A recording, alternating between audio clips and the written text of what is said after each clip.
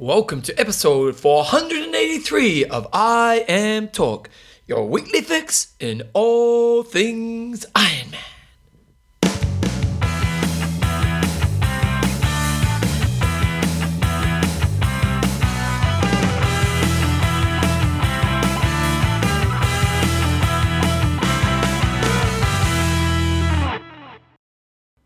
Righto team, welcome along to episode 483 of I Am Talk with Coach John Newsom and Bevan James. Oz, how you going, mate? I'm really good.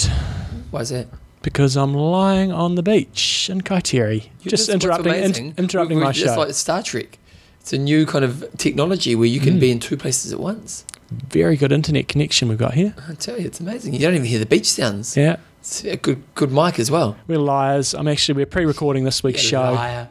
And we actually recorded it last week. But it is our first big Kona build-up show. Okay, and for that reason, we've got a couple of interviews on the show, but we're going to talk about that in a second. First of all, let's talk sponsors. Athlinks.com. Social networking for endurance athletes. Extreme Endurance. Your lactic buffer. And our team of patrons. And these include Stuart Smith, Agent Neo. Joseph Carribork, the Night Shadow. Good old Gavin Kieran. He's Wings. Gavin Wings Kieran. Brent the Rattler Shepherd. Dave Crazy Fire Hayward. There we go. Nice work. On this week's show, guys, because we are pre-recording, we're going to do a really quick little kind of kick-off to Kona. Then we've got two interviews, and who are they with, John? We've got Mel, you have to get her surname pronunciation correct, Holsteit, who is the Australian 70.3 legend, who is going to be racing Kona for the first time and sharing her experiences on getting there. It's been a bit of a rocky road and not really sure what sort of shape she's going to be in, but if she is in good shape, she could be a contender. Yeah, for sure. And then we also have Joe Skipper, by popular demand. Yeah, nice guy too. You Pommy listeners have been emailing us and saying, get him on the show, and I thought it'd be really good. So this week's show is very much about some Iron Virgins going over there. It's his first time racing in Kona, or Iron Man Kona Virgins. Yep. And so both these guys are going in thinking they know what they're in for, not really knowing it until they get over there, but both could go really well. Joe's a real strong biker, finished second in Texas, and really can lay it down on the bike, and he can run. Swims a little bit weak, but yeah, could be someone who could be there or thereabouts. Good times, rock and roll. Okay, guys, so let's talk a little bit about kicking off our Kona build-up with two interviews. So, John, what do you want to do here? Oh, well, there's just a couple of little Kona facts. So I found this fact out. Cherie from Sydney was telling me yesterday about this fact that I didn't really know, that it's pretty fascinating, because we're all going to be doing our picks over the next few weeks, thinking this guy's going to win, this guy's going to be the dark horse, he's going to take it on debut. This was a fact that Triathlete magazine came out with last year on their triathlon.competitor website, and they had all these different Kona facts. This was a really interesting one that I hadn't really thought about before.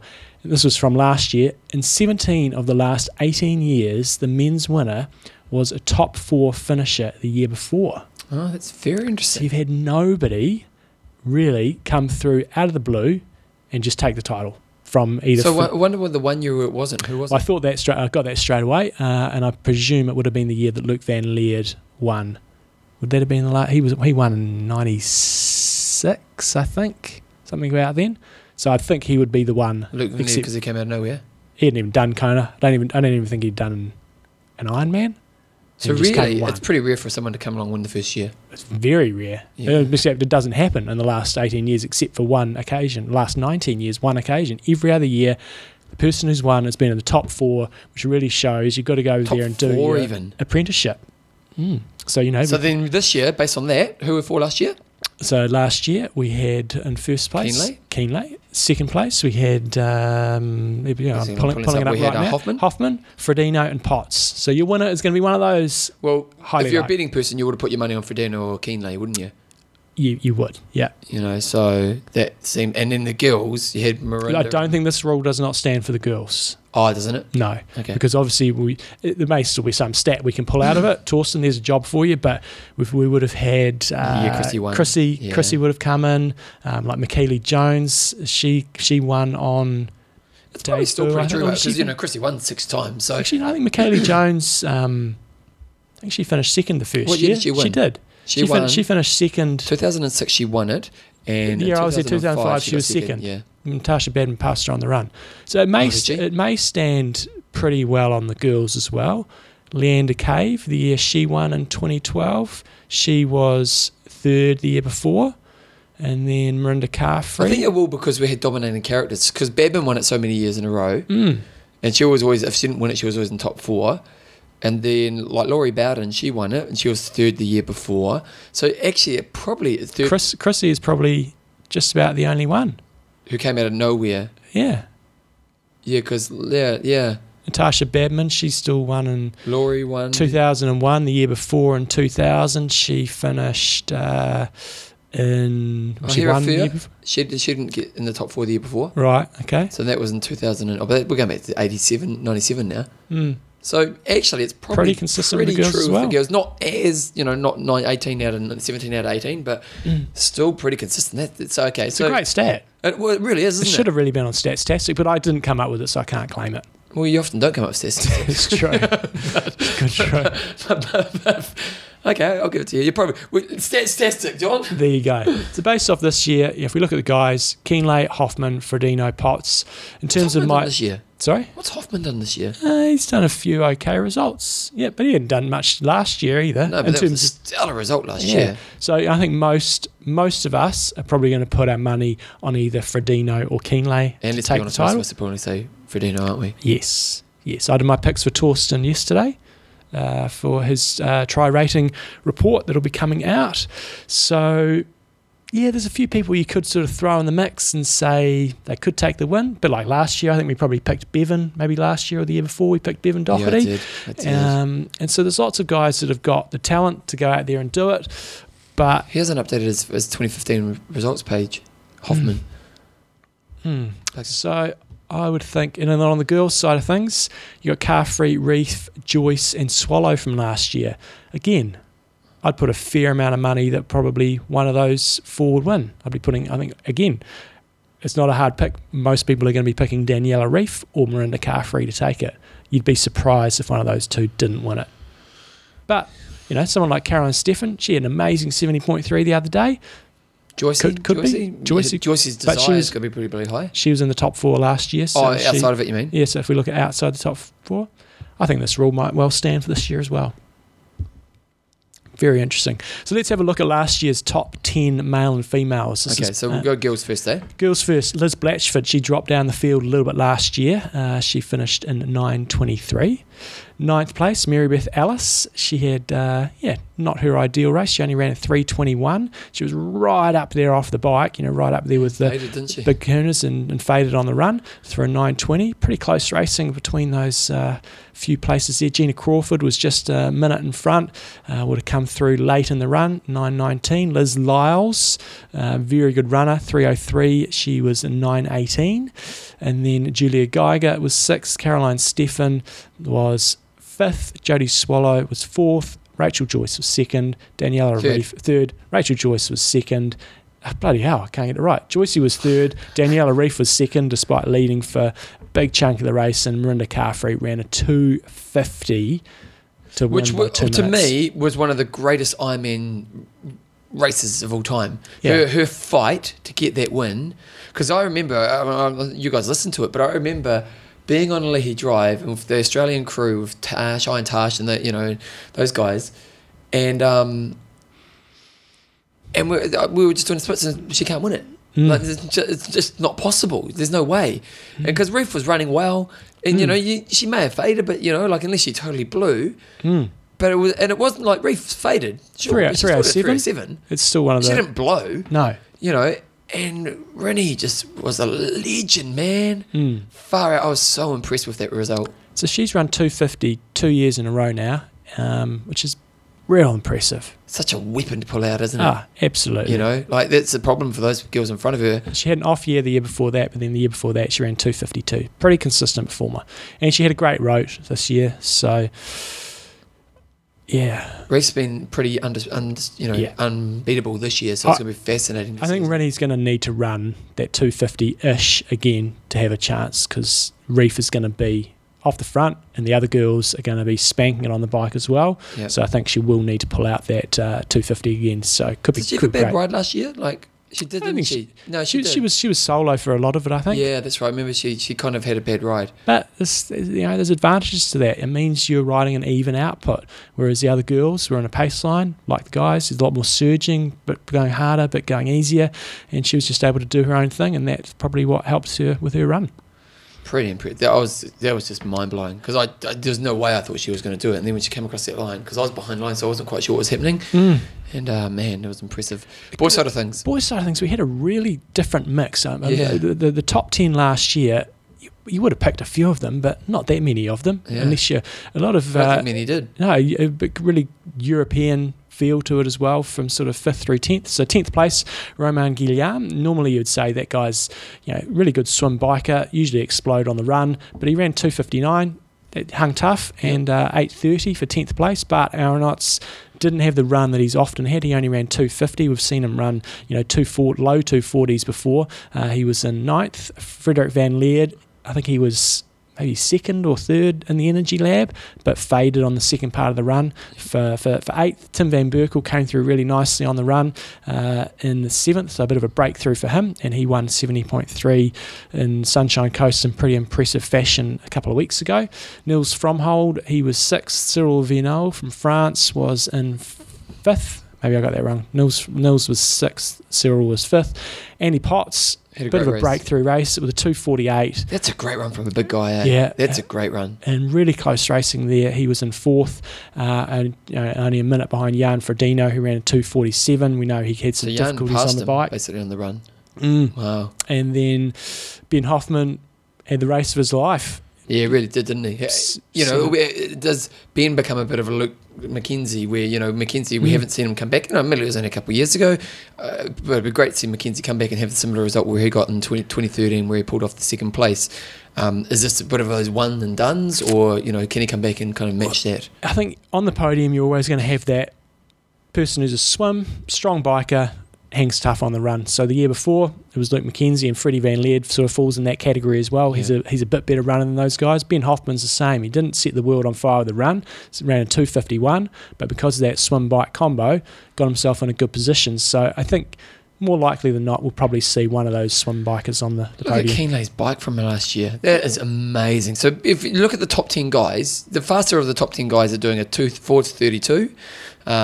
Going right up to the high 4:30s. 4:37 was Bart Aronotz. 4:20. 17 minutes on the bike he put into another pro athlete. That's impressive. Like Jan Frodeno. We know it wasn't Jan's greatest day, but 17 minutes. 17 minutes. Now he does come from a sort of around about a 3 to 4 minute deficit in the swim, so he does have to be stronger on the bike, but he just crushed it. Yeah, he really did. You kind of get the feeling he's going to have to crush it again to beat Frodeno. Frodeno, we know that... Can he run better than that? Like, he did a 2:52. Probably not off a bike like that. Look, we've seen Sebastian Kienle, at Worlds, he had a faster run split than Gomez, who was off his game, and also Frodeno, who spanked on the bike. So both of them had pretty poor runs by their standards. So Kienle is a really good runner, but if you blitz a bike like that, your runner's going to be compromised. So... yeah, he's shown that he can. Even if he doesn't blitz the bike, he could still run onto the podium. But I think he's going to need a reasonable lead on Frodeno, and by reasonable, I'm thinking close to 10 minutes to be feeling sort of safe. Frodeno could quite easily spank out a 2:40 if he was on fire. I'd love to see it. Because Pete Jacobs is the fastest we've seen in a long time. He's 2:41, 2:42, yeah. Yeah, so, it's been, it's the 3rd fastest of all time, other than Mark and Dave. But Frodeno could blow it out of the water. I mean, he could quite easily run a 2:35. Yeah, we've said that for years. We've said that for years, but Frodeno is a different standard of runner to, say, Crowe and things like that. Yeah. If he gets it right, paces it well, nutrition's well, conditions are right, he's a better runner than those guys. Whether he can do it or not, it's a different question. Yeah, well, this is why we love this time of the year, John, because Kona is just the mecca of our world, and I tell you what, it's pretty exciting to think about watching this race in a few weeks' time. John, but we're going to get some interviews on, so who are we going to get on first? Mel Hallstatt. We do a bit of an intro when we start in, so here she comes. Okay.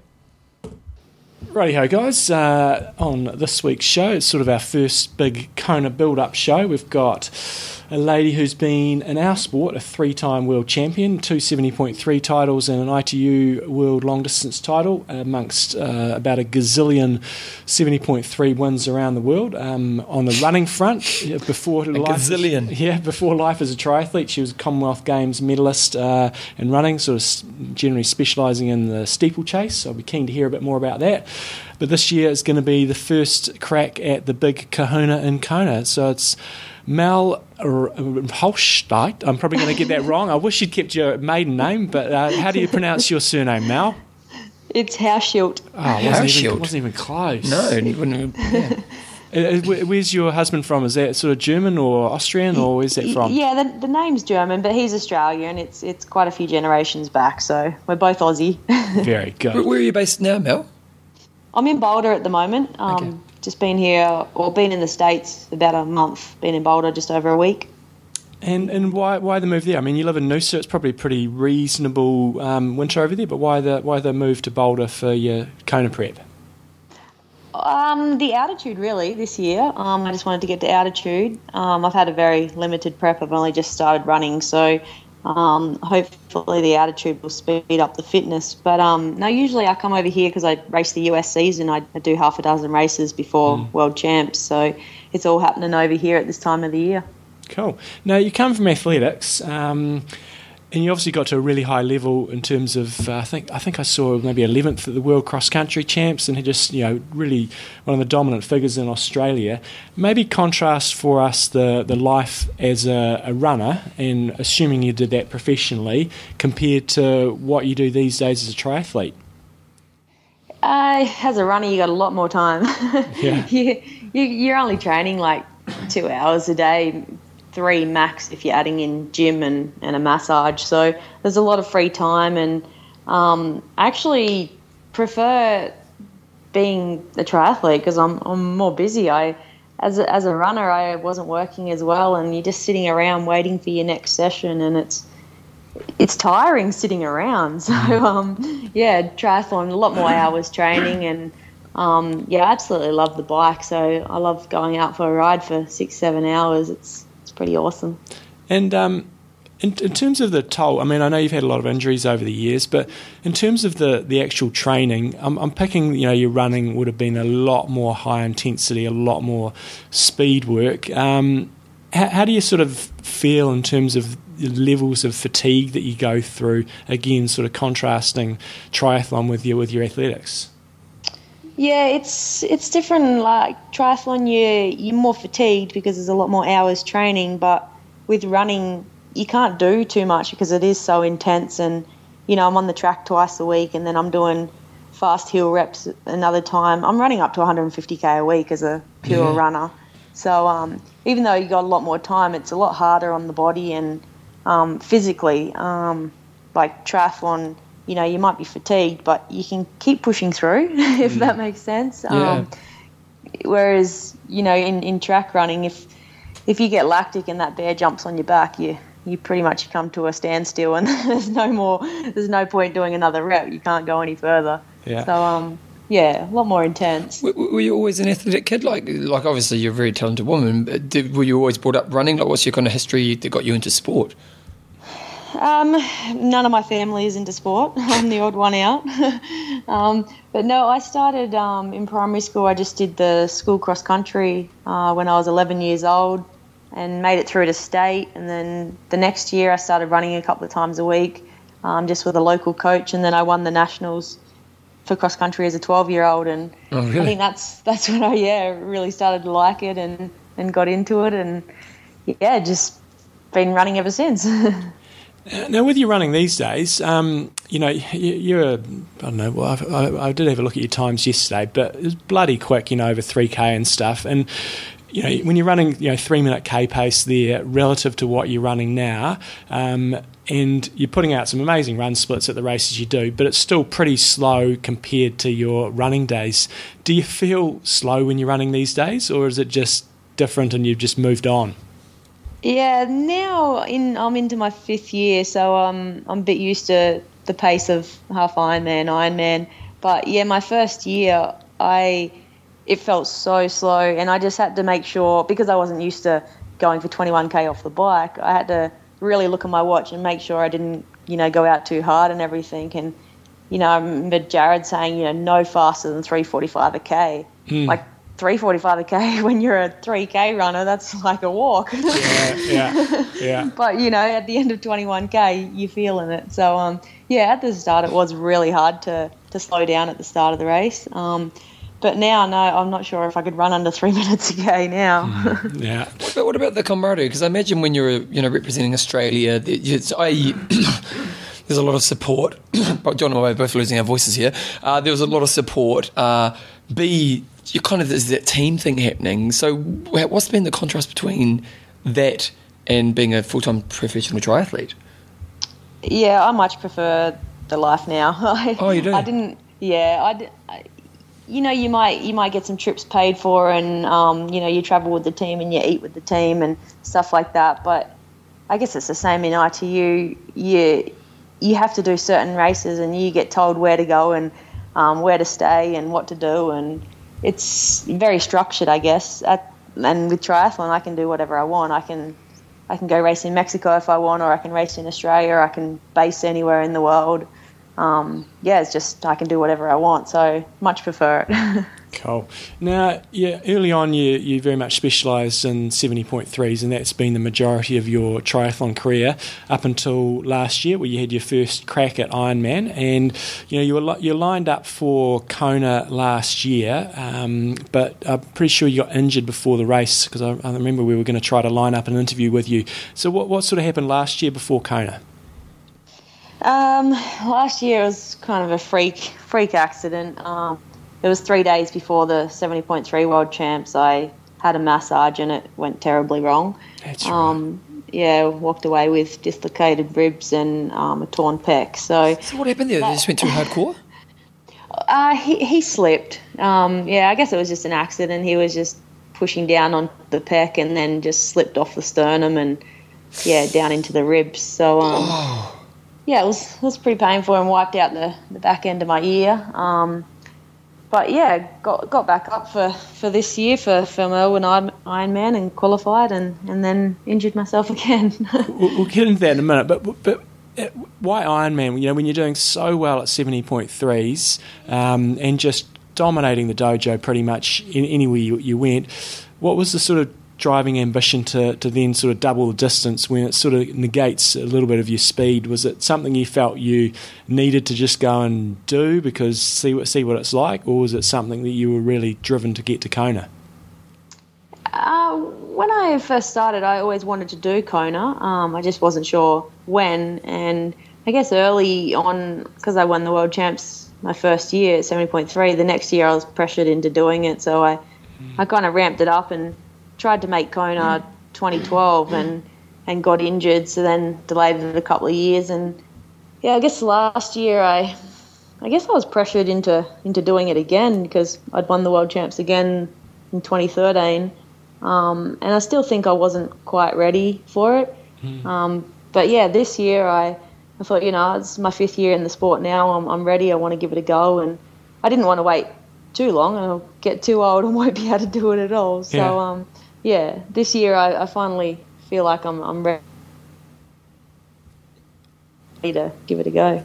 Now maybe just talk us through Melbourne a bit, because I remember I was watching the coverage and it certainly looked like you won ugly. You got yourself in a position off the bike where you're just going, oh, she's just going to, just bang out, a 3-hour marathon and she's going to win by, 15 minutes or something like that. But whilst at the end it wasn't super close, Yvonne van Vlerken did look like she was sort of closing the gap at one stage. Tell us a bit about the entire race and then the challenges you had on the run. It was all going good for the first 12k on the run. Jared just told me, just sit on low 4s, 4 minutes k, and it was all going good. The times were ticking over, and then my feet started heating up, and I've had this problem before. It's like these deep blood blisters under the ball of my foot, kind of like bone bruising.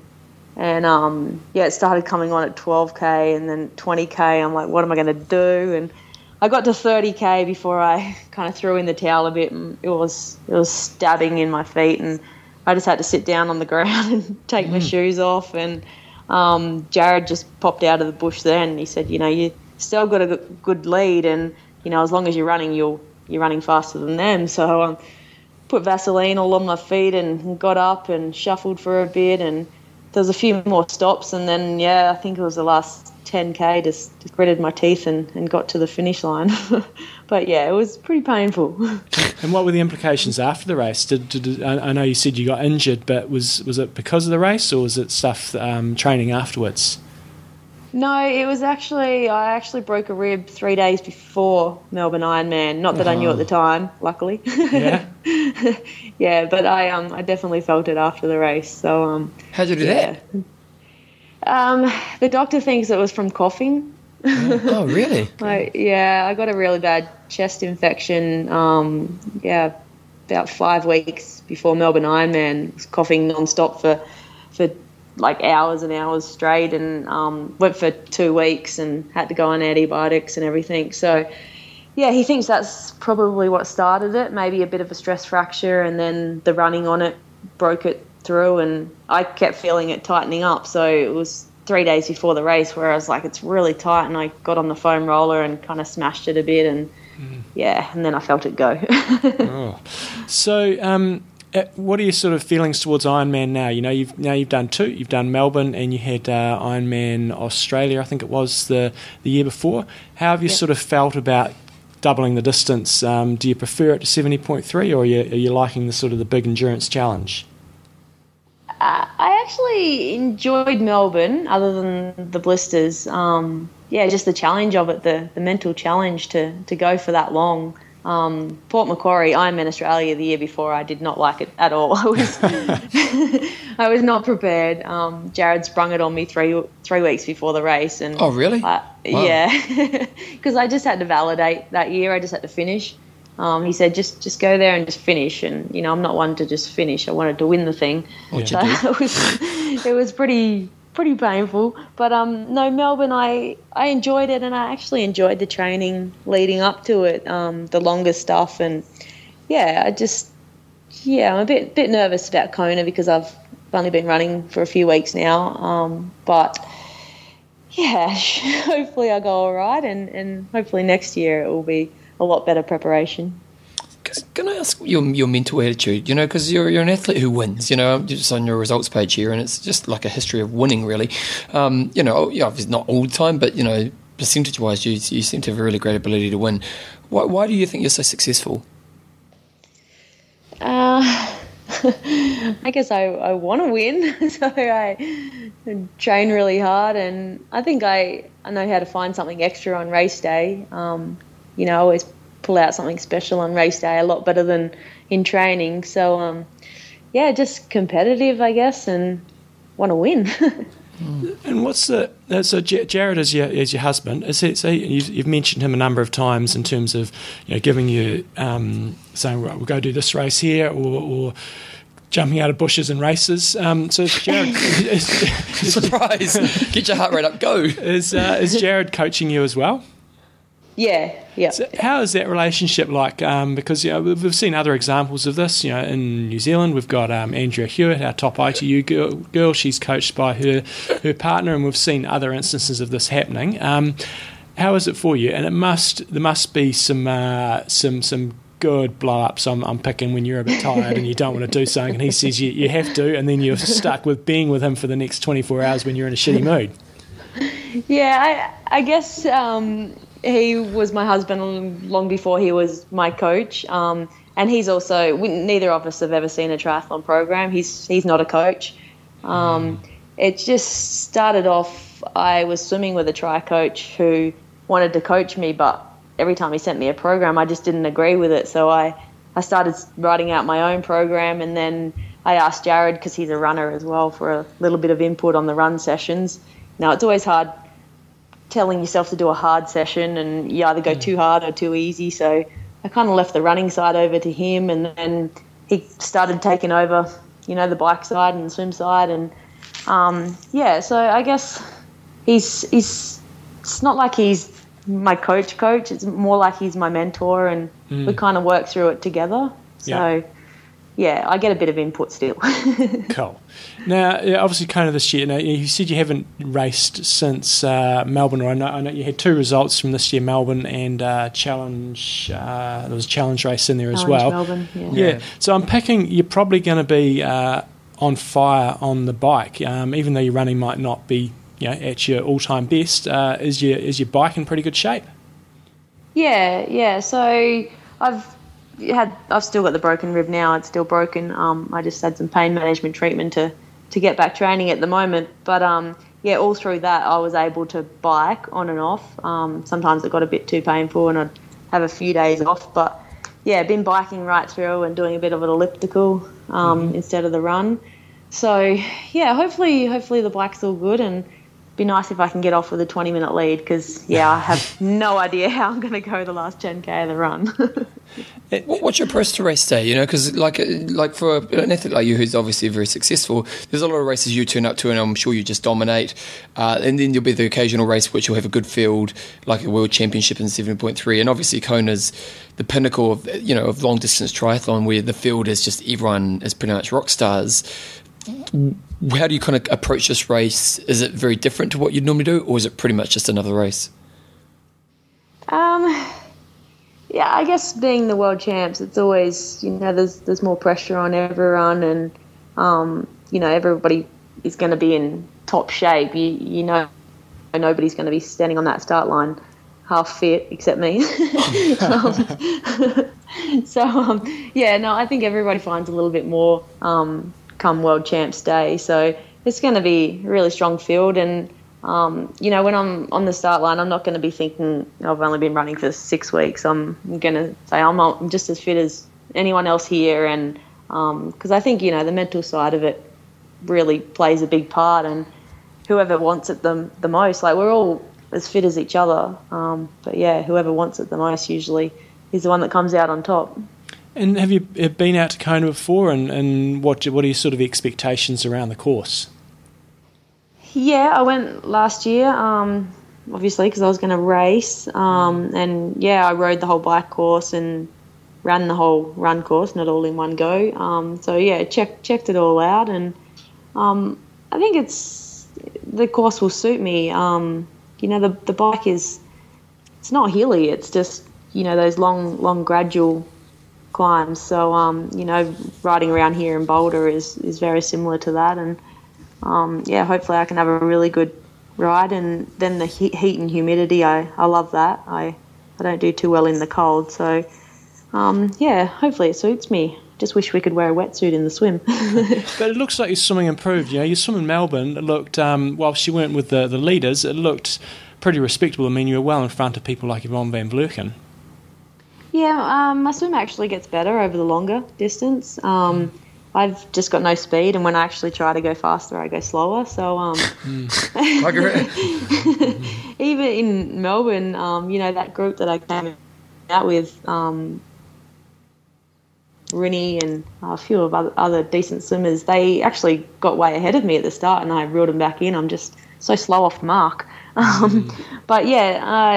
Melbourne Ironman, I was actually only swimming 3 days a week, whereas I'm usually swimming 7 days a week, 6K sessions. So, I'm not sure what it is with my swim. It doesn't seem to get too bad or too much better if I swim or not. So hopefully it's where it usually is, even though I haven't been swimming that much now. Nice. So I know this is a bit kind of a strange, well, not strange, but because you've had such a different career, you've had such a kind of a successful career in another area and then transferred over into triathlon.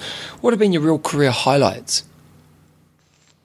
I guess winning my first World Champs was pretty special. With running, I always thought I'd make it to the Olympics and I'd be world champion, and I had these dreams ever since I was 12 years old, and I never got there. I always got injured before every Olympics and before every major race, and I just really feel like I had so much unfinished business. So when I finally won the World Champs in triathlon, that's probably the biggest achievement, the one I'm most proud of. Second at Com Games, I was really happy with that. But again, I did it off such limited prep because of injuries, and just don't feel like I achieved all what I could in running. Well, with regards to the Olympics, you obviously didn't end up going there. What was it like not to make it? Because, like for you guys, it's the pinnacle, isn't it? And it's almost like everything you work towards. And obviously you felt you could be competitive at the Olympics. So, for a lot of athletes, just even turning up is a bit of an achievement.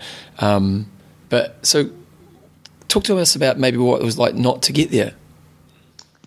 It was tough, I guess, too, because I was Australian champion for so many years in a row and beating all the other Aussie girls and they all went to the Olympics and I didn't. So it seemed really, it was hard. It was hard watching them go there when I knew, I'm so much faster than them. I should be there. But every time the Olympics rolled around, I'd get injured, and in the end, I was only getting 3-4 months of training before I'd break down again. So, I guess it just wasn't for me. But now I kind of wish I could go back to running because I feel so much stronger now after all the bike and the swimming. And, I haven't had hardly any injuries related to, running now. It was tough times. Oh, well, we'll watch this space. Marathon, the next Commonwealth. They don't have the marathon at the Commonwealth Games. They do. They do. Yeah. What do you reckon you'd pop out a marathon in? Just if you actually train, give it a good few months and. Oh, I have no idea. I've only run walk run those two in the Ironman, so I haven't even run a half marathon fresh yet. Really? Oh, goodness. Wow. No. Oh, there's a whole untapped world out there. Oh, mate, it's a whole new world. It sounds like there could be some interesting times on the horizon. I think I don't know a lot of people who are picking you for Kona, given that you haven't done a lot this year, but you've certainly got the pedigree to go out there and cause some surprises. So if people do want to follow you, what's the best way to do that? I'm on Twitter, Facebook, Instagram, all of that. I think they're all Mel Hauschel. Yeah. You're obviously really committed. Yeah. I think it is. Pretty easy, yeah. Yeah, Nice. I'm pretty sure it's just all Mel Hauschel. So. Nice. Yeah. Awesome. And any plans post-Kona?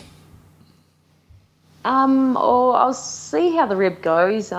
It's still broken, and it seems it's broken for life. So it seems to be a long recovery. Why is it so slow?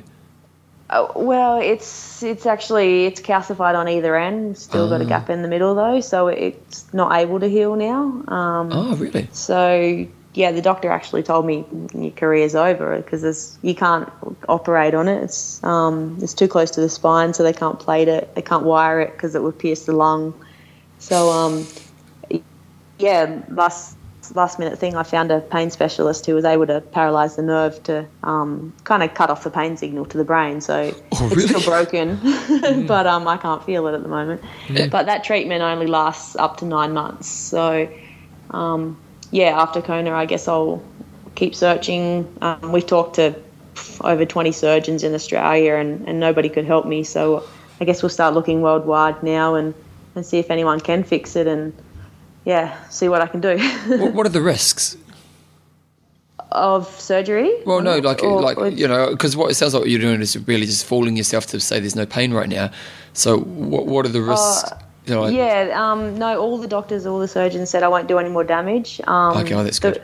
The rib's broken, so it's got more movement, but it won't pierce the lung, and it's not doing any more damage. Good.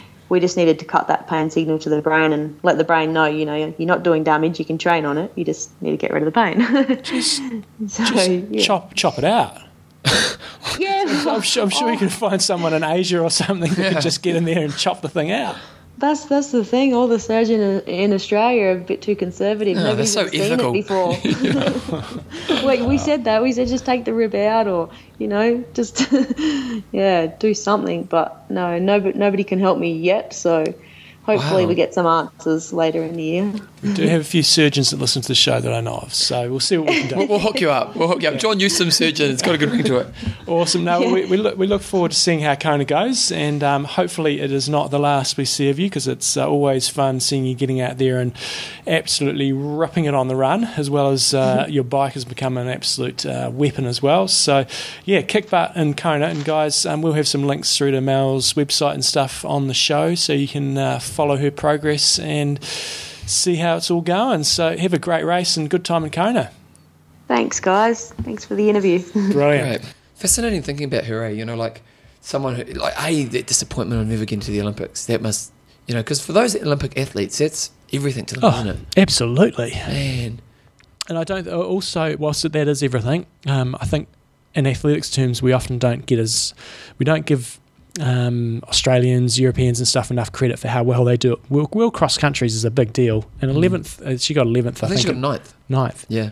That is a big result. Yeah. It's a really prestigious race. What do they do in a cross country? What's the distance? I don't know what the guys is usually 12 Ks, I think. I'm not sure what the girls is. And when either you go 6 cross or country, 9. how hilly is it? Or is it more just... Oh, it's just a mixture. The big thing with cross country is you have to blitz the first 500 metres. It's just because it just narrows up so quickly. Yeah. And they have big fields. You just got to absolutely blitz it. So... Yeah, no, very impressive. She was a great runner. I didn't actually realise that she was that good a runner until I started doing my research. Like, she was the real McCoy, you know, best in Australia for a long time and properly world class. And then, obviously, the nice thing for an athlete like you, because I imagine, you know, most track and field athletes, your career's done, and then you can move into a sport. Like, it's amazing we don't see more track and field athletes move into triathlon. But yeah, they generally can't swim. But I think she fell in that basket when she first started. Pretty crappy swimmer, but she's got to swim to... Yeah, she's as good as running and stuff now. Coming out of the water. Cyclists come over. You know, it's true. You know, like, it's amazing we don't see more runners come to triathlon because she's an example of, you know, you can be really successful in doing it. So, sponsor, John? Athlinks.com. Social networking for endurance athletes. Nice work, Bevan. Yeah, that's right. So we've got Kona coming up. Oh. That's what the big show's all about. If we look at last year's page on athlinks.com, you get a bit of a feel. Again, you know, I talked about this last week, you know, seeing what the standard's like. You can actually go through and see where some of these people have come from. So, you know, our first Athlinks finisher last year was Antonio Ferreira da Silva Neto, and he was actually third in my age group, 35 to 39. Nice. But you can also go through, and often we look at the top kahunas, but we can also go through and, you know, look at some of the guys that are you know, further down the pack. So you guys that are aspiring to get to Kona, to sort of see, you know, what sort of path some of these people have taken to get there. So I'm sort of looking here. I've gone down to sort of places 600 plus. So I'm going to choose a guy called a female, called Jana Ryktkova, and let's see, she's in the 30 to 34 age group. So let's see, she finished in 10:21. Nice effort. And then we're going to go off and find out a bit more about Jana. The tension's building here, Bevan. Well, no, because I've gone in a different direction. I've gone down to the person who got last in Kona last year. Oh, yeah? Yeah, so Clinton Barnes. This is really interesting. Clinton Barnes, he got absolutely last. And he must have a pretty crappy day, because if you look at his results, he's an Ironman Australia, Ironman New Zealand, Ironman Australia this year, and Ironman Port Macquarie. Now, in Ironman Australia's first time, he did a 14 hour, but then he did a sub 13. He's basically a late 12s kind of athlete. Kona, he got 16 hours and 56 minutes, 37 seconds. He swam a 134, you know, pretty respectable. Biked a 728, pretty respectable. Ran a 734. So his run was a little slower than his bike. That's a down trout. That's a long day at the office. He also had some... Have we got transitions there? No, we've got transitions here. So his run pace, his K pace, 17 minutes and 21 seconds a K. I think he had a little sit down somewhere there. It's probably a mile. Yeah, I think a little sit down somewhere. That is, to do that time for a marathon, you've had to sit down. That's pretty impressive. So I've chosen Jana Ryktkova from Boston, Massachusetts in America. Boston. And she did Kona last year, did 10:21:29. And her path to getting there, she went Cozumel, 9:35. That's impressive, winning her age group, 11th overall. Previously in Kona, 10:46. So heading in the right direction. So that's a cool thing. We often look at the winners. Bevan's chosen to look at the last person. Well, I think he must have got a legacy slot, because he's been doing Ironman since 2001. Right. So he did Ironman 2000 New Zealand. He's done Australia 2002 Australia. And how many finishes he got there? He's got 12. Got his 12. He must have, yeah. Yeah. You know, so he probably got a legacy slot leading into the race. and he thought, hey, I've waited 12 years to get it. I'm going to get as much time out there as possible. Yeah. Nice work. So get on here, guys. If you want to qualify for Kona, or you're getting in the right sort of neck of the woods, you want to kind of see what the standard's like and how some of these athletes have got there, check it out, athlinks.com. There we go. You can check out who's last in your race. Clinton Barnes, we'll see you again. And you can only do Legacy once. Yeah. Still, well done, mate. You got the race. John Bo, we've got another interview on. We have. So we've had quite a few requests, and I've been holding off to get Joe Skipper. I thought I'll get him on before Kona. He's going to Kona. He's one of those guys, first timer in Kona. Love the Pommies love him, and just one of those guys, real strong biker, steady runner, a little bit weaker in the swim, but he's one of those guys. If he has a smart race, top tens, I think just about any of the guys going to Kona, girls, same thing. They're all capable of top 10. It's just how they play the cards on the day. And we'll see how Joe goes, whether you'll hear in this interview about how he's going to pace this day, and we'll see how that works out, which way he goes. Here's Joe Skipper. Righty-ho, on this week's show, we have someone who had lots of requests to get on. All you Pommy listeners, we're pleased to have got one of your top athletes on. He's Joe Skipper. He was second at Ironman Texas, third at the ITU World Long Distance Champs. Not that it matters much. He was 24th in the rankings, and the rankings don't do too much, and he's currently in Kona, getting ready for the big dance in a few weeks' time. So, Joe, welcome along to the show. Cheers, thanks for having me on here, guys. Hey, obviously, we on your website and stuff, and we've heard enough about you that you're, a bit of an uber biker, and you come from a cycling background in your younger years. Maybe tell us a little bit about your background and what inspired you to become a pro athlete after some initial success, sort of at A-Trip level. Well, I started off, and I originally was used to swim and run, and then my dad said to me when I was probably about 12, 13, I'll get you a bike and you can do a triathlon if you want. And I was like, what the hell's a triathlon? He told me. So I did that for about 3 or 4 years till I was about 16. No, probably till I was about 17 and at 18. And then I went to uni, and cycling didn't seem, or triathlon wasn't really as cool there at the one I was at then as what cycling was. It just seemed like everyone was doing cycling. So I did that for about 2-3 years, worked my way up the rankings. I was never really, I never really trained really serious. I trained quite a lot, but our hard training sessions would just be going out for a ride with people and smashing it. There was never any structure or anything. So yeah, I did that for a few years, probably about 3 years, and then I went to Manchester Uni. I was at Essex then, but I changed course and ended up going to Manchester and was cycling for a year up there. It was really good, training with some decent cyclists. But then they moved away, and you literally left to train by yourself. And I thought, I quite fancy giving a triathlon a go. This was back at the end of 2010. So I looked online, I found a half Ironman, said to my dad, you fancy coming along for it? He was like, yeah, all right. So I did it, and I really enjoyed it. And I thought, God, I wouldn't mind doing some more of these next year. So looked up online, see if there's a club, and saw Manchester Triathlon Club, and absolutely loved it. The thing what I loved about the club was that the standard was so high that there was people that were decent swimmers, decent runners, and there was always someone to push you. And it was it was really good training sessions there. What size club is it? How big is the club in Manchester? Cool, it must be about, I think there's 500-600 members at the time, probably something like that. Okay. Yeah, it's a good That's club. pretty solid. Yeah.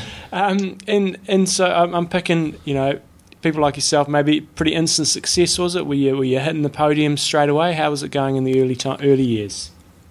Well, my first full season was 2011, and I won the national. It was basically the age group middle distance championships. And I had quite a good run there as well.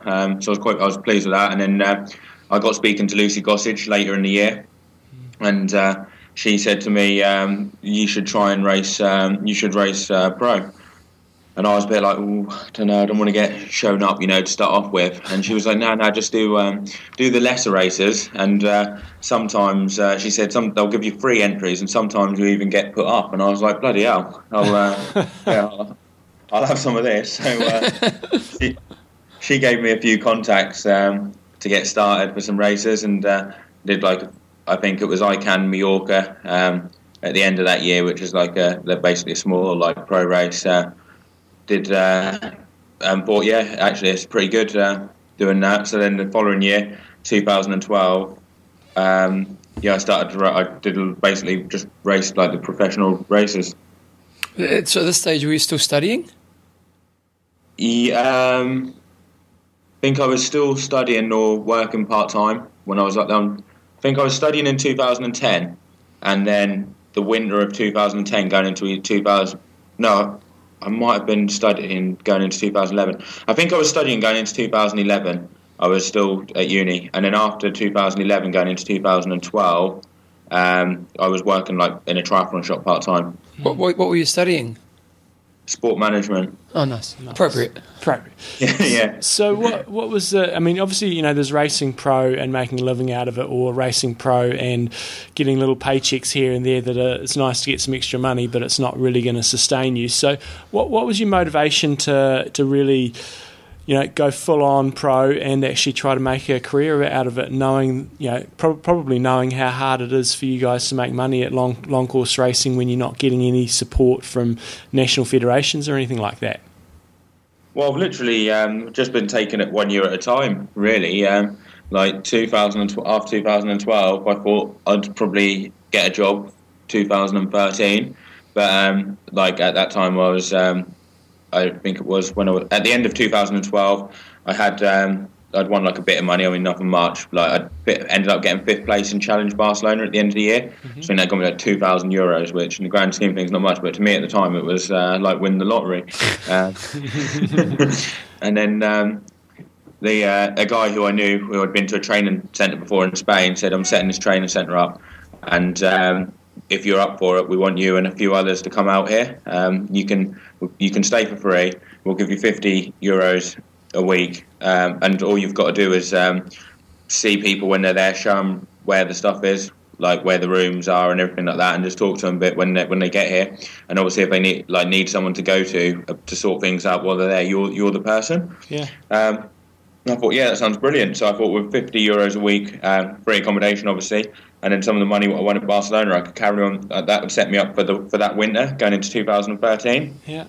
And I thought if I do better in 2013, I could get some more money, and well, just see how things go. So I did 2013, got a few more better results. Obviously, because I went to Spain, I'd given up on my job what I had in Manchester. I mean, it was only a part-time one anyway, so it wasn't a big deal. But then in 2013, I ended up moving back home, obviously, after coming back from Spain. So I wasn't really paying any rent. My mum and dad helped me out loads with that. And then I got more money at the end of the year, and I was staying there with my mum and dad, and I thought, well, I'll give it one more year, and I'll see how things go. And then 2014, I got more money, and then ended up moving out, like staying with my girlfriend, like giving her like some rent and stuff to go there.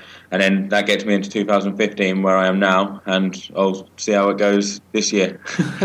It doesn't quite sound like the high flying lifestyle of the pro athlete that some people might think it is. Yeah, no, it's definitely not high flying. What do you love about it? Because you're obviously, the carrot's still there, isn't it? You kind of obviously are managing your way through it. What do you love about the lifestyle you have? I just love. I love like the training. I love the racing. Like I just absolutely love doing it. And I mean, I always think about it. If you think about other jobs and stuff like that, if you got an apprenticeship, you'd start off and the money would be rubbish. But if you do really well, and like even in triathlon, if you do really well and you're getting up there and say like world champ races and other races, you're probably going to be getting reasonable money. But it's almost like your apprenticeship. Like you have to, no one jumps in at the top, do they? You start off at the bottom and you work your way up. And if you got it, you'll make it. And if you're not good enough, well, you won't, will you? You just go and get a job. It's just comes down to that, really. Well, and your results have progressed, haven't they? You know, every year is just that kind of step forward from the last year, hasn't it been? Yeah, they've definitely got better each year, and I can see in training, like the numbers and stuff what I'm hearing, that they're getting better and better. So in terms of planning your year for this year, was it always going to be around Kona, or was it going to be trying to do races, and if you get to Kona that's great, or was Kona the burning desire for this year? Well, I thought I'd definitely do Texas because I knew it'd be a good standard field. And obviously I wanted to do Ironman UK because I haven't actually won it yet, and I really wanted to try and do that. But I thought if I do them 2 races, if I'm good enough, I'll qualify for Kona off them 2 races. There was similar thinking to when I was like cycling. Like you had the category systems, and people would go around doing loads of races, trying to get the points to move up the category because they thought that would be they'd be a better rider just because they've got a category. And I thought with triathlon, you get loads of people that go around doing as many races as they can to try and scrape through on the point system to qualify. And I didn't want to be one of them people. And I thought if I'm good enough to be at Kona, I'll qualify off them 2 races. And if I'm not good enough, then I would have gone and done Weymouth and Barcelona again at the end of the year. So Texas sounded like it was an interesting build-up in terms of firstly just getting there and getting enough money to actually make it across there, and it also sounded like whilst you got second, which was a fantastic race, it sounded like a pretty tough day at the office. Yeah, Texas. That was make or break really. I could literally had to put all my eggs in that basket and go there and. For me, the motivation was like in 2014, I ended up, me and a friend got in contact with this local running legend from where we live called Paul Evans. He started running at 26 and 3 years later made the Olympic Games for 10,000 metres. Wow. Run like 27 minutes he ran after 3 years of running. Unbelievable. That is unbelievable. Yeah, he did 1 Chicago Marathon as well. Really? And he started running at 26. 26, yeah, he's a footballer, and he did his first 10k, did 33 minutes in like AstroTurfs and football kit. Far out. Wow. So we got in contact with him, wanted to meet him to like just get some training advice and stuff like that, and just see what his story was. And he said to me like the big decision came when he was running. There was this like relay race in England, which was like. I think it was like 15 or 16 stages, but it was almost like Tour de France kind of thing, but for running, like different stages each day, various lengths. And he said at that time there was loads of prize money for it. And he wanted to go, and he told his work that he wanted to go, and they said, no, you're not having 3 weeks off to go and do that. And his agent got back in contact with him later on and said, like, England have had a team member drop out. Do you want to do this? Do you want to do this race? And he's like, I told you I can't do it. And the guy told him the money. And he said, well, the simple thing came down to myself was, do I believe in myself? Like, if I think I'm good enough, then I've got to go and race it and quit my job. And if I don't think I'm good enough, then I'm wasting my time putting all this effort in. That stuck with me. And going into Texas, I kind of thought, well, if you think you're good enough and you believe in yourself, then put all your eggs in one basket and go there. And if you don't think you're good enough, then you're wasting your time. And you're wasting other people's time because they're there like supporting you, like your parents and stuff like that. And I thought, just go there. If you if you're good enough, and you'll get the result, and there could be the start of something. Nice. And so you finished second place there. You had I think it was a third at Ironman UK. So were you pretty confident after that you had the points to get in? Yeah, I was confident that I had the points to get in. I was absolutely gutted though with third place at Ironman UK. Like, I'm still gutted. I just can't even bring myself to watch the show. What happened? Just I really want to win it. Like, okay. More than anything. And were you close, or was it? Pretty close in Ironman times. Like, if you think about like 6-7 minutes or whatever, but in actual times when you're on the road, it seems like an eternity, doesn't it? When you pass someone at the turnaround and they're like, and then it's another 3 minutes till you get to the turnaround thing and then start heading back. But I used to live around there. Like, when I was at uni, it was only like the course was only about 15 miles away from where you were there, and you got all your friends. I had like 15, 16 people make a trip up from Lowestoft, and it was just a massive race for me. And you know what it's like when you've got a big goal and you don't achieve it. It's just disappointing, isn't it? Yeah. So, in terms of it sounds like you've been self-coached, whilst getting advice from other people, self-coached as you sort of made your way through your career. When you've seen other people train, what sort of does what you're doing seem similar to what other people are doing, or do you think you've got your own training methods that work really well for you? I think other people's, especially the ones that do Ironman, a lot of them seem like they train a bit different. Like there's aspects that are the same. Like everyone obviously does like their long run and their long bike ride, because I think that's like crucial, really. But a lot with regards to the speed work, especially for running, a lot of them don't do the track work on the track and stuff like that. And for me, that's a big part of my training, and also like the long tempo type sessions, long hard tempo threshold run sessions, and similar with the bike, really. But I mean, I've spoke to so many people, and everyone seems like they train a bit different. And I think for me, it's just speaking to people and seeing what they do, what you think sounds quite good, trying it in your own training. And if it thinks it works, keep it. And if it doesn't, then get rid of it and try something else. In regards to Kona, do you change anything? You Kona came up in a few weeks. Has anything changed in your approach to how you coach yourself towards that race? No, like I got into a training plan from like after Ironman UK, where like because after every race, I'll look at my training and I'll look at how the race went, how I felt like, and I'll think about what I thought I did well, and what I think I was lacking, and look at the numbers and everything like that, and I'll tinker with my training. So every 4 weeks, and I'll try and make it better going into each race. So I got into after Ironman UK, I looked at the race, looked at other races, what I'd done, and I set myself up a training plan, and I've just been doing that from since Ironman UK. So like actually since I've come out to Kona, it hasn't changed, and it's not much different than what I was doing leading into Texas. Just little tinkering, where you think you can do things better. You recently did a 100-mile UK TT. Won it, and champion. I know Lucy won the girls as well. And we kind of look at it and go, wow, 100-mile time trial, that's incredible. But at the same time, we should really be looking at it going, well, we kind of ride longer than that in Ironman anyway. But what's it sort of like doing a 100-mile time trial? It is different to doing 180 kilometres on the bike in Ironman when you're riding at a fairly controlled effort. How do you sort of approach that? Well, I just carried on training through it, because it was just part of my Kona build-up. The course, what it was on, is really boring as well. So it's probably quite good training for an Ironman, because it's mentally, I think it's a lot harder, because you're not in it, you never get in any packs. You all start off at minute intervals, and it's literally just out and back. It was out 2 out and backs on a dual carriageway. It was just boring.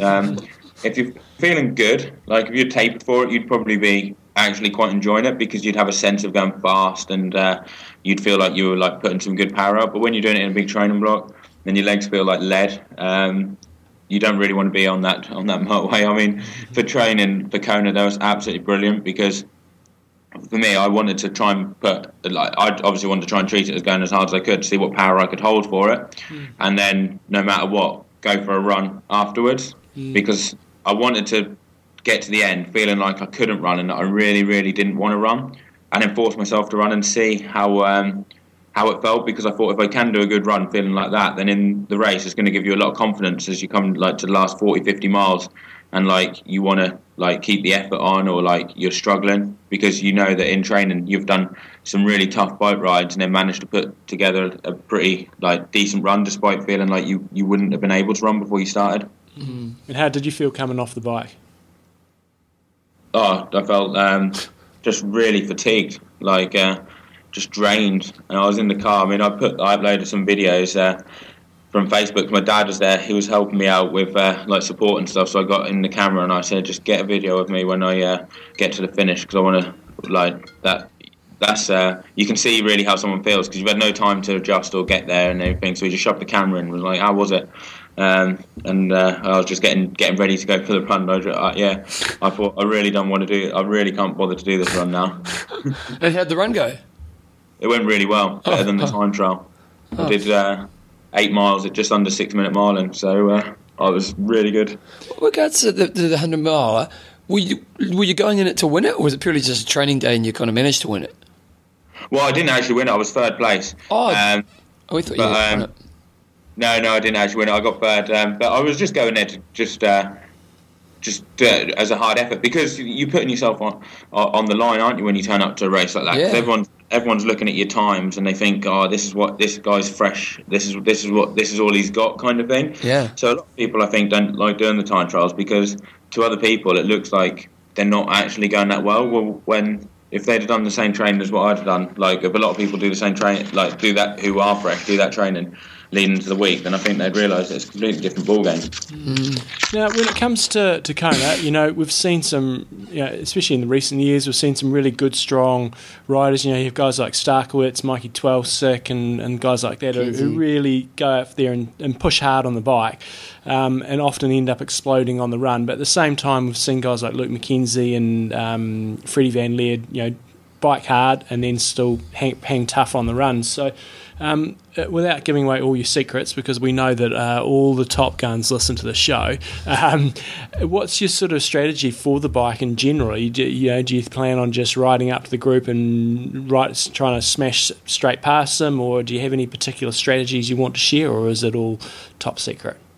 Yeah, well, I'll hopefully I want to have a good swim, and if I could get out the water with the ideal plan would be getting out the water with Sebastian Kienle, and then just staying with him on the bike. I mean, it sounds easy like that, but but that would be like the ideal plan, and then get on the run, see how just give it your all really, and see what you got. But if that doesn't happen, then I mean, I always try and think of play the tactics as the race goes along, depending on like who's up the road, who you get out the water with. Like if I can if there's a few of us who are good on the bike and we can get together and take it in turns, then I'll definitely be up for doing that. But if not, I'm kind of torn in two minds at the moment, because obviously everyone says that they drill it at the start of the bike and then fade in the later half. And like if you train with power or you race with power, you know that that's so much slower at getting from A to B, isn't it? If you go like 20, 30 watts harder for the first half and then end up putting 30, 40 watts below your target for the second half. But then it's like, if you do that first half hard and you end up getting onto the back of a group, then it has paid off. But if it doesn't, then you're going to be a lot more cooked starting the run, and you'll probably have gone slower on the bike. So I'm in two minds as to whether to just pace it at a decent power output, because I think if I do an average paced ride, like with power, it would be a decent average speed. And I've looked at the times what other people have done in the past, and I think that could put me right up there, and I'd start the run a lot fresher. So it's kind of in two minds at the moment as to how to play it. Now, what's Lucy? Obviously Lucy helped you out early on and encouraged you to race pro.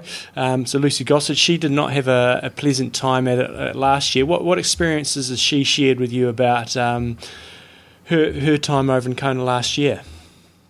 Well, but for her race was a lot different than mine, because the age groupers start just behind the women, I think, don't they? Yeah. So what ruined her race was loads of age groupers coming off, and then they have to they keep their pace or their drafting distance is smaller than what the pros are. So they were kind of like jumping in the gap with her and another pro, and then she said she'd have to keep like freewheeling and easing up, and then it was really hard to actually ride at the power what you knew you could. So she says that she's going to go a lot harder at the start, because otherwise you get basically invaded by all these age groupers, and you end up not riding the ride what you know you can do. Whereas for me, we start, I think, like 25-30 minutes, don't we, ahead of 25 minutes ahead of the women and 30 minutes ahead of the age group. So we're not really going to have anyone come up on us. So it's a bit different. But yeah, if she'd have had the good run, I mean, I'm sure I'd have got a lot more advice on how hard the run is. But I did a long run the other day from here, and went in and trying to do it at the time I'd be running in race day. Went to the energy lab and all that, and it was hot. So how long have you been in Kona, and what have your experiences on the course so far been? I've been here since Tuesday. The bike course it's one what I'd like during the race, like a bit undulating, nice smooth roads. but the wind can, like, it seems like there's no pattern to the wind. Like, people say ride the bike at what time you're going to be doing it on race day because the winds are quite similar, but I've rode it a few times at like around the same time. One day it's a tailwind one direction, a massive tailwind. Yesterday I went out and it seemed like it was a headwind both directions. I mean, it seems like it does anything. But yeah, it's quite boring to train on, like the first part of the Queen K. But I'm sure on race day, when you've got the motivation and everyone's there, it just flies by. Yeah. The run course, I like the run course, but it's more undulating than what I actually thought. Like when you see it on, and same with the bike course, when you see it on TV, you don't realise that there's quite a lot of little undulations, nothing massive, but it's almost constantly up and down, small ones. Hydration, definitely for me, is going to be massive. Like yesterday on the bike, I had 8 bottles and I still felt really thirsty after I'd finished. And on the run, I drove out before I did it the other day, put a couple of bottles out at various points, and I had 2 bottles, and there was these Hawaiians having a party at the Energy Lab. I managed to get a load of water off them, so I probably had about 3 litres on 20-mile run, and that when I got back again, like that felt like it was like I could have drank a lot more. So yeah, I'm going to have to drink a lot during that race. Are you a big unit? What's that? Are you a big unit? Are you a big guy? About 75, 76 kilos, 6 foot. Okay. So probably reasonably big, I think, for the heat. Yep. Okay, so in terms of, you made it to Kona now, it's been a pretty interesting journey. You've talked about mum and dad helping you out. In terms of people want to follow you or any other people that you specifically want to thank, now is your opportunity. Yeah, my mum and dad, as you said, my girlfriend probably for putting up with me, and all my sponsors have been with me. Cliff Bar have been with me from the start. They were actually my first sponsor. Boardman Bikes, Hoob Wetsuits, Mail Big File. Like I got them in 2012 when I was just getting to start there, and they were actually like my first sponsor that gave me some money. Nice. Which that actually I should have said that at the time, because that made it. They paid for all my travel expenses. Nice. Which was huge, getting to the race and everything. And obviously, any prize money you got was like you could actually use towards living costs and everything like that. So without them, I definitely wouldn't be where I am now. Basically just all my sponsors, and people can see that if they go on my who they are if they go on my website, joeskipper.co.uk, and. People want to see training videos of what I do and everything. Follow my athlete page, because I'm always uploading them while I'm out here and just generally back home. So the main question I have is, I went to your website. It seems like you're a part-time supermodel. What's the story of that? I was getting my website done. I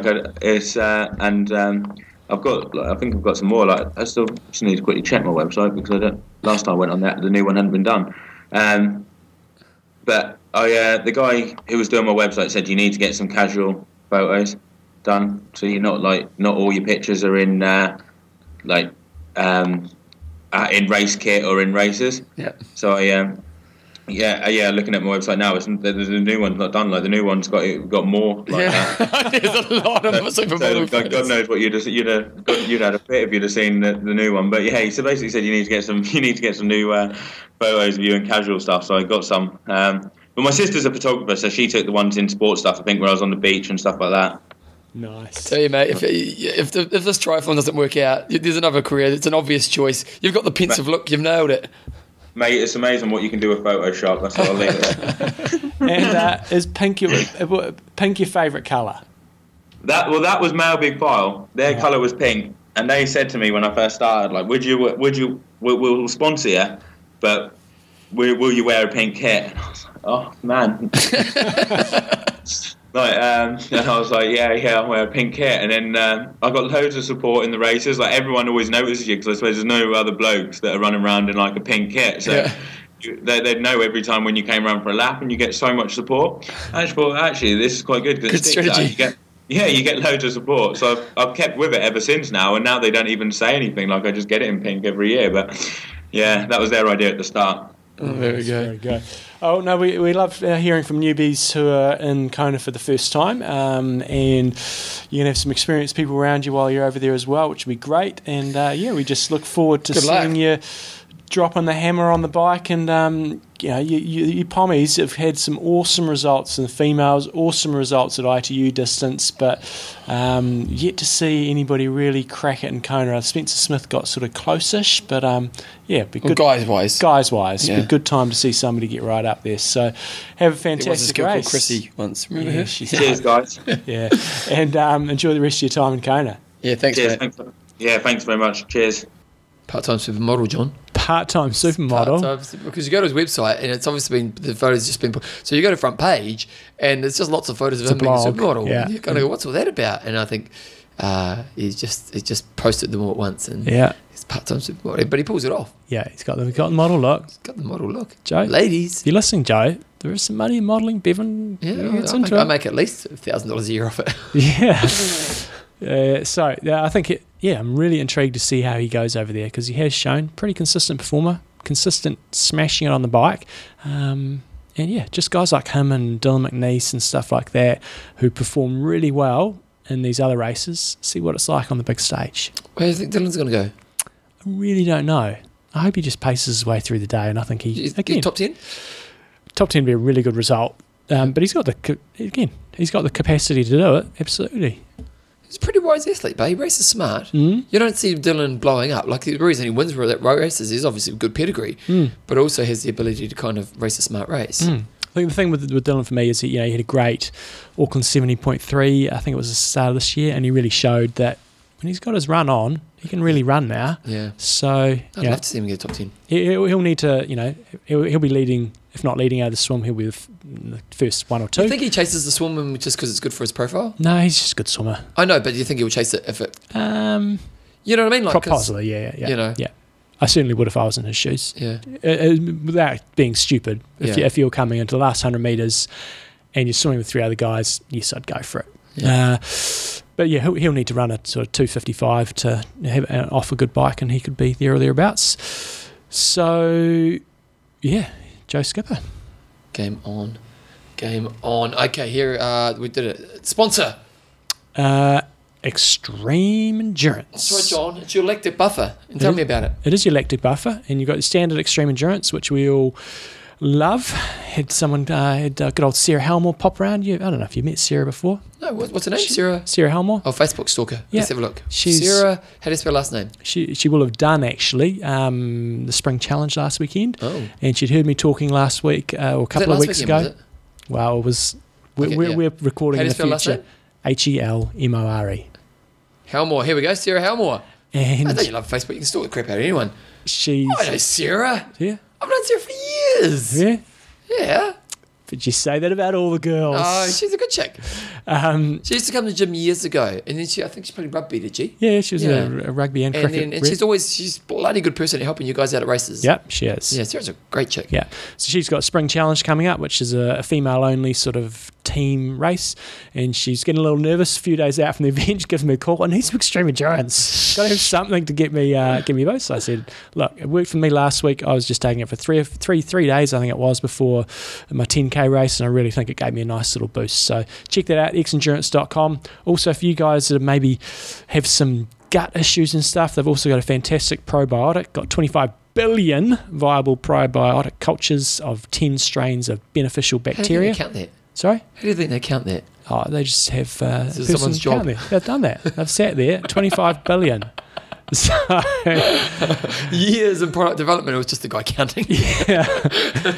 So check it out, $24.95 on xendurance.com. If you've got somebody who's had some troubles with your stomach, or you just want a nice, healthy guts, get on it.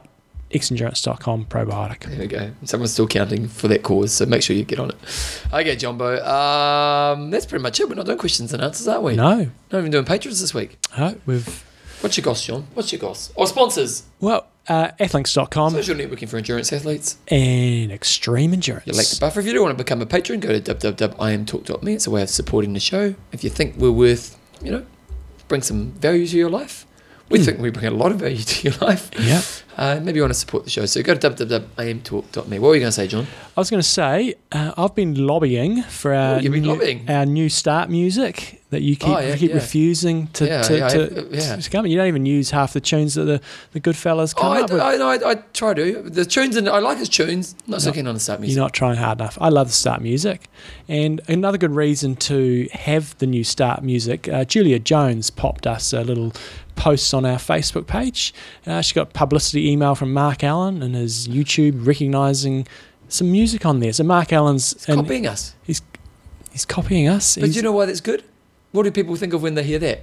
They think of us. They think Mark Allen's such a copycat. We need some fresh stuff. John, it's our iconic music.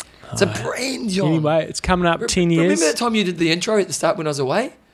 It's just a bit odd. Right. You know, Okay. it's just there's things. There's part of the show that just it's consistency. People want to know consistency in their life. Yeah. When you wake up in the morning, do you have the same routine? See, Oh, listen to that.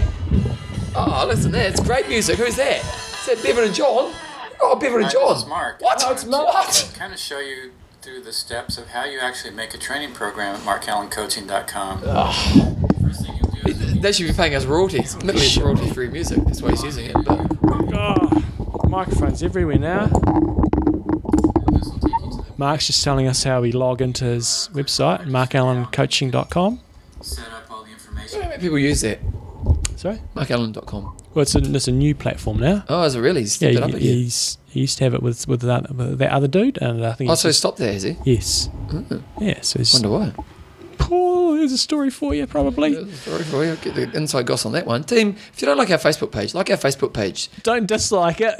Oh, is it out now? I don't know if it's out yet. No, but I don't think it's going to be so bad because people's names are on it. Right. Because, like, when you can anonymously dislike things and be critical, Yeah. people will be very scathing. Whereas if your own name on it, you're a bit more cautious about how you're going to be critical of other things. So we're just about at 5,000 likes. I know, it's cool. Yeah, we'll get it up there. Get the 5,000. We're not quite there. Okay. So like our page. Yes. Joe, do you like our page? Do you like our page, babe? Bloody well, better. Yeah, Joe would have. Because she loves me. Yes. And anything I do, she loves. Hey, babe. See? There That's you why go. she's marrying me. That's why she's my fiance. Right. What's your goss, John? Blinda, I couldn't believe it. Blinda won the Able Tasman race at the You and weekend. John, I had my money on. I heard what happened was her and Jen were coming in for the finish. Yeah. She did the old Richie McCaw. Yeah. Ankle tap. Angle tap.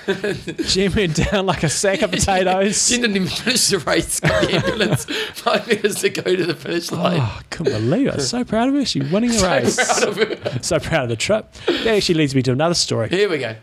So we had several weeks ago, we had the JD Duathlon round 2, the one that didn't get cancelled. Yep. And starting the kids race, and so I have Thomas and Felicity in the kids race. We probably get about 20 kids doing it. It's all It's fun. very good fun. And you know what kids are like, they just crack it at the beginning. Yeah. And They're then good they for slowly- 20 metres. But Thomas is usually really good with his pacing. For some stupid reason, at this race, it didn't have the same atmosphere because we weren't allowed to use any sounds or anything in this park we were yeah. using. And so where I was standing, where I was actually starting them, it was just kind of me and the kids, a couple of parents, and it was kind of like just standing there. It's like death silence. And so I thought I'd do You got me to come along. Yeah, but even then, I'd get sound complaints. Well, you say I can't help someone talking. I still think I'd get complaints. Yeah, you would with me. I'm allowed. And so I thought I'll do a 5, 4, 3, 2, 1 countdown. Yeah. And I've never done. I know that's a stupid thing to do when you're starting a race, Especially with kids. especially with kids. 5, 4, 3, 2. Thomas goes on 2. It's something I always tell people when I coach. Always go on 2. I don't think I've ever said it to Thomas. We've got these pictures at the start, and he's like 2 meters in front of everybody. I'm calling over. I did have a little megaphone going, Thomas, you cheat. What are you doing? At the start of the run, it was very funny. He went on 2 though. But Karma's Well, I back. remember racing with you, and I learned that pretty quickly in the swim. Your Yeah. swim always goes early. You always go early. You've got to Yeah. you got to be on your game. Oh, that's right. But karma was good. It was a bad thing for him that day because he didn't end up having his best race. So came back to bite him in the bum. Because he went out early, he thought he had to hold it for the whole end, and didn't happen. Bevan? Jobbo, do you know what we did the other night, which I haven't done in a long time? Had fish and chips. Mm. Do you like your fish and chips?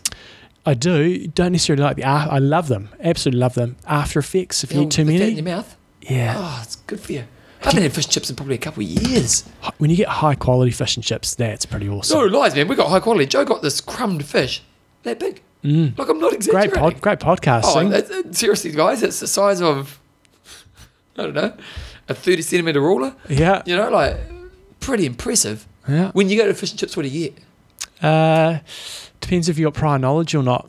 Of the fish and chip shop? Yes. Okay, let's say you got prior knowledge. What will you get? Obviously some chips. If you can get a really good hot dog, I love a good hot dog. But it's got to be a nice sausage. Yeah. You love getting your lips around that nice sausage. Yeah.